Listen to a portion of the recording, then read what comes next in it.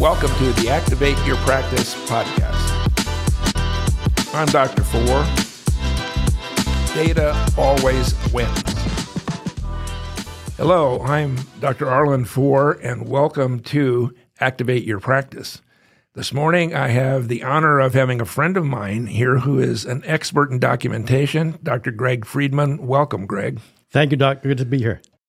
We have known each other for quite some time, and we're friends in the summer. We have summer houses in the same area, so Gregg has been a real good friend, and he has so much to offer that I asked him to do a podcast because he did a documentation series, 12 hours of continuing education, and I want to get this out to more people because the reports that we've gotten back after the people have taken the documentation course have been just fantastic. So I asked him to write me a few questions that were important in the documentation area. And so I'm going to start right at the top, Gregg. People come in and say, I have a cash practice. I've heard that you don't have to document much. What say you? So that has been bothering me for decades, and it seems to be only chiropractors that have that particular attitude. I have never met any other kind of doctor that would even think that, let alone say that out loud. So I always like to tell doctors this up front. Documentation is not an insurance thing.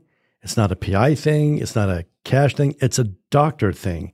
There is one way we're required to document, period, and it absolutely does not matter who is paying for the services. So that is one thing that every time I hear it, I'm like, is there somebody teaching chiropractors this, that you don't have to do this if you're a cash practice? I've even seen personal injury instructors around the country, one of whom, well, I won't go further into that, but they actually tell doctors that they don't have to do certain things. And I reviewed a case one time for a particular state, and I'm like, wait a minute, that's not true. And I got the statute that they were citing, and I passed it by the board. They're like, yeah, that's not true. So I'm like, I don't know where this is coming from, but it is absolutely, this is one of those things that transcends every kind of practice. Documentation is a doctor thing, not a who's paying for the services thing. You know, and you mentioned PI and cash and all that, but I hear more people say, I'm afraid of being audited by Medicare. Right. Doctors are so afraid of being audited by Medicare, and the reality is, I think maybe your risk of audit by Medicare is so low. It's maybe 2% or so. It's just that you don't want to be in that 2%, and you don't know if you're going to be that random one selected. So everybody's nervous about it. And I tell doctors this, and I speak with other people in this space that educate chiropractors, and we all joke about it.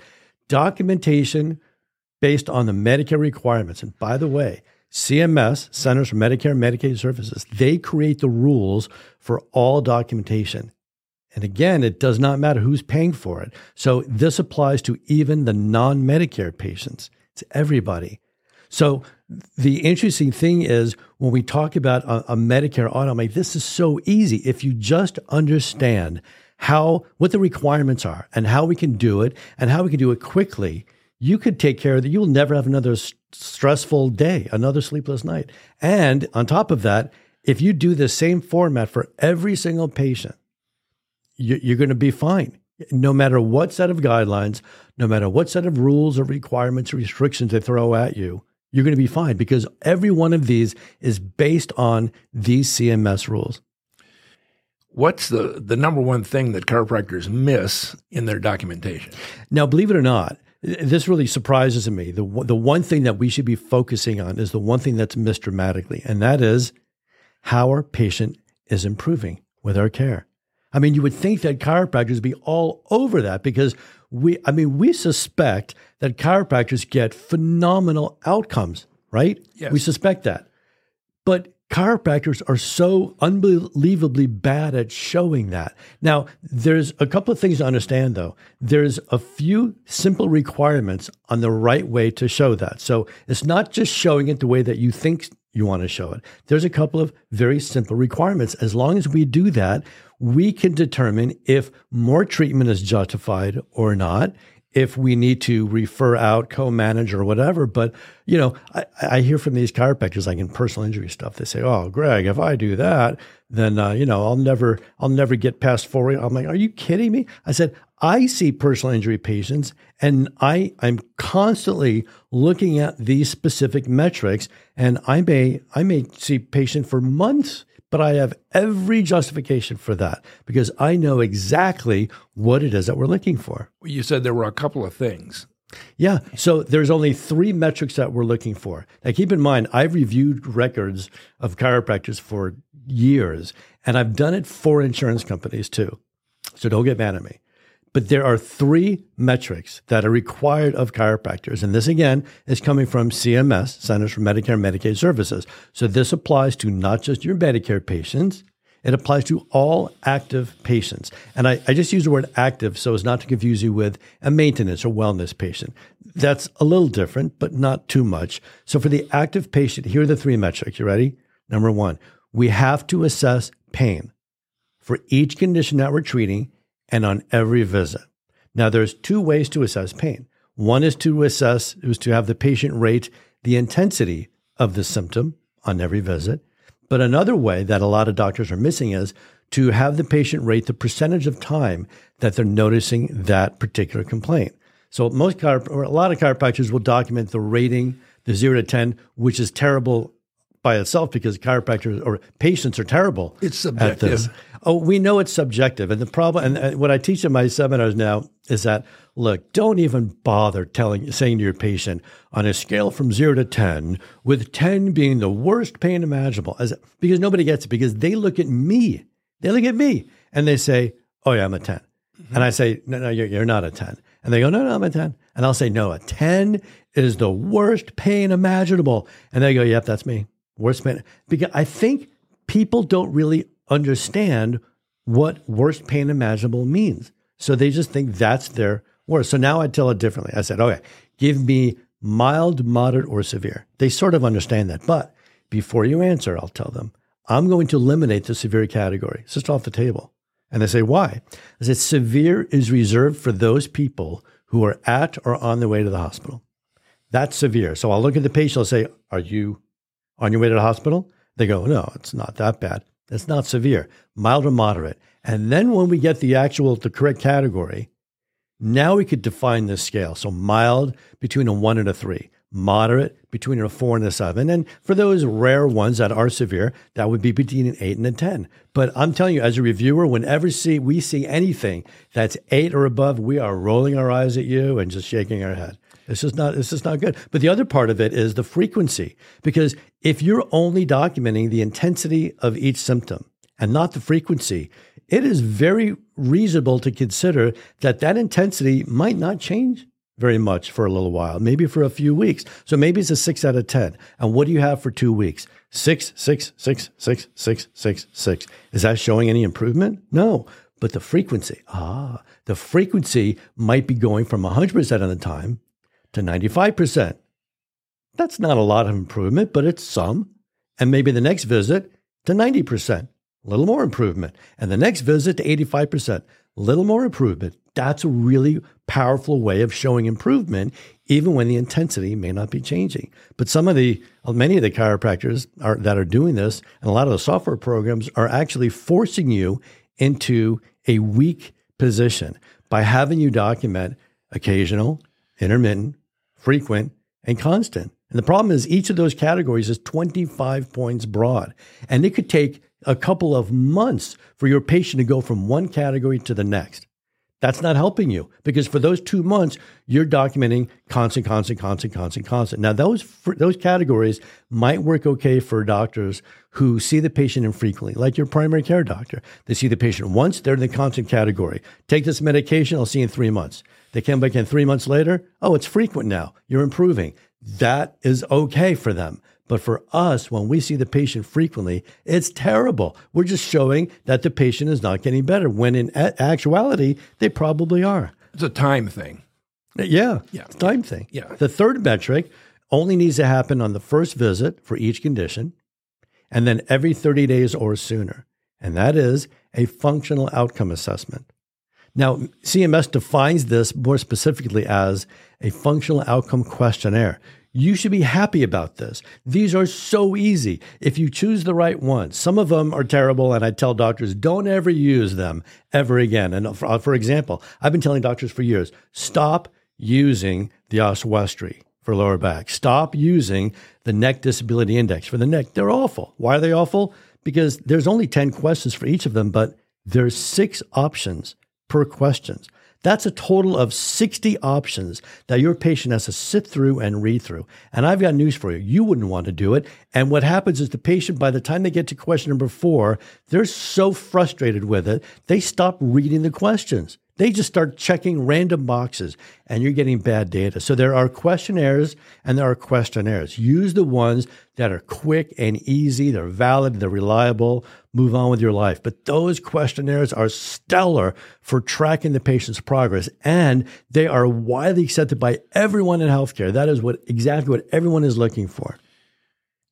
Sometimes the insurance, people that come in and audit and things like that get a bad name. I mean, I've heard people, give you a bad name just because you do their records.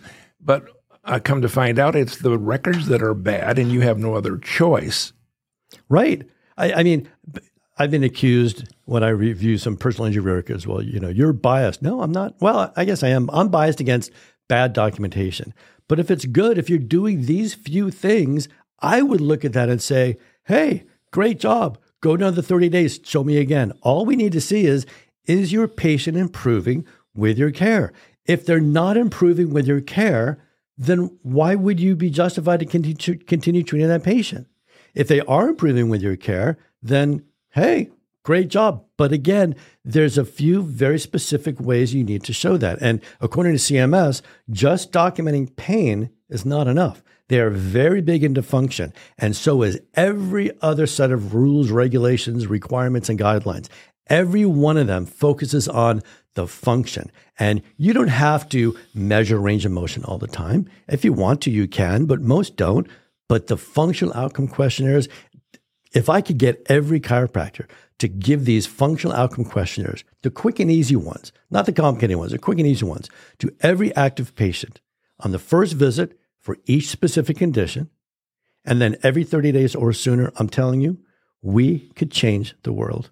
Why do you need an exam every 30 days?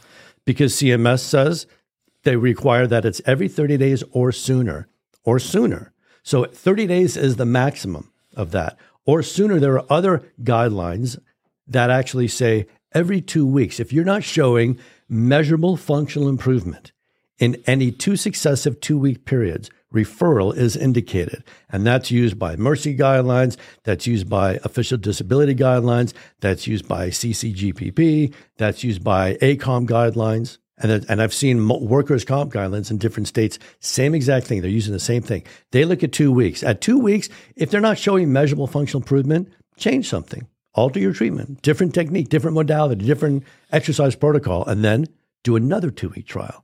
And you have that flexibility of changing if you look at this every 2 weeks. Now, if you don't do it every 2 weeks and you do it every 30 days, you have one shot at this. And if you don't show measurable functional improvement after 30 days, you're done. Because 30 days is equivalent of 2 successive 2-week trials, and that's the game. Everybody out there listening, I hope you just had this quick outline of what to do and what not to do, because it's probably been the most succinct that I've seen or heard forever.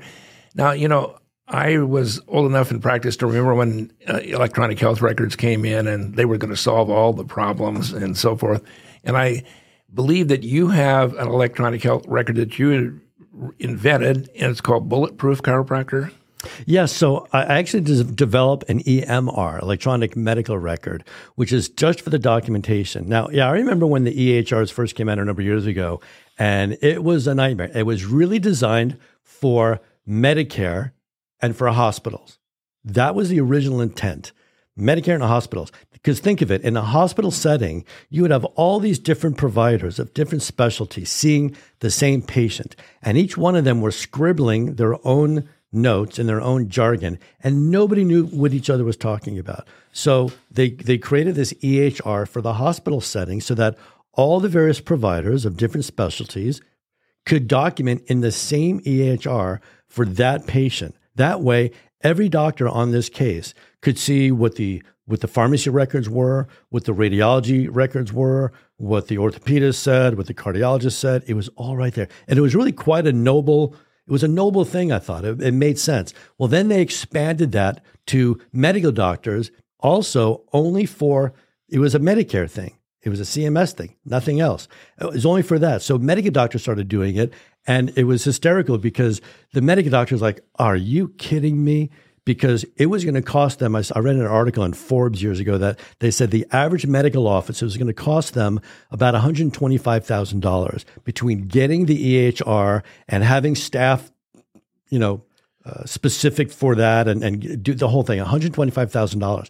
And that's when the government said, okay, we hear you. How about this? We will reimburse you up to $42,000 to help offset some of those costs. Well, $125,000, 42. Oh, okay, it's something. So they said, all right, we'll try this. Well, chiropractors heard this and said, wait, hold up a second. We want a piece of this. We weren't thinking about the absolute, really no need for us be in that. But we're like, wait, we could get up to $42,000 back. It was like a new profit center for us. So all these chiropractors started getting these EHRs. I'm like, don't do it yet because you're going to go on a list. You're going to go on a list. And guess what? They're going to look at that list. And then they say, oh, well, you got to, now let's see if we audit you, what happens? And these chiropractors thought, well, if I'm audited, I'm okay because I'm using a certified EHR. Yeah, but they're not set up to document right. And then all these chiropractors started getting audited and losing. And we're like, well, wait a minute. So I got frustrated because I started looking at all these various EMRs and EHRs to see what I could recommend to other chiropractors. But as I looked at them, I realized, but that's wrong. I mean, I get demos with all these different companies. I'm like, that's wrong. That's fraudulent. That's just a flat out lie. I'm like, you got to be kidding me. So I decided, I'll just do it. So I developed my own. I hired a programmer, and it took a while, and we're continually just tweaking things and updating things as new information comes out. And because honestly, it could be fantastic. If it takes too long and it's too complicated, no one will use it. It has to be both excellent and fast. That's the key. I didn't tell you this, but I had a couple of my instructors look into your program, and they ordered it, and they loved it. And so they said, the big thing is it's not expensive. Like some of these EHR programs are, very expensive. What does it cost per month to run your program? Oh, it's ridiculous. So it's $59.99 a month. That's it. $59.99. Now there is an upfront cost of about $500, and I waive that if you attend my webinar. And the reason I only discount if you attend my webinar, because it's so important to understand the whole concept around this documentation. It's not enough to just get a piece of software and plug away. I don't even want that with my own software. I don't want doctors getting my software. Oh, Gregg did it. It must be good. You could screw this up too, right? You have to understand how this works. Like if somebody used my own program, but they didn't do the functional outcome questionnaires for each condition every 30 days or sooner, I'd bury you myself. So you have to understand the process. That's the only time I give a discount. So are you telling me the out-of-pocket cost to start is $500? If you don't take the webinar. If you don't take the webinar. And how much is it per month then, $59? $59.99. Okay. What's your telephone number? Because I know we're going to have people saying, how do I find that? Please give us your telephone number. So the easiest way to get a hold of me is by email. Yes. And that is Dr. Gregg, spelled DrGregg,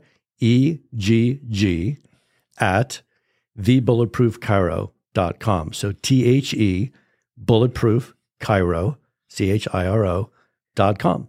Well, thank you. I think, I took the course because we shot it, and then I wanted to go through and look at it and audit it. And, it's not easy. The documentation is not an easy subject. And so, but today, the things that you gave out here were just step by step, and I really can't thank you enough. And listeners, you should be really happy that you tuned in today. So thank you, Gregg, and thank you, listeners. And you heard how to get a hold of the Bulletproof Chiropractor. And so thank you again. My pleasure.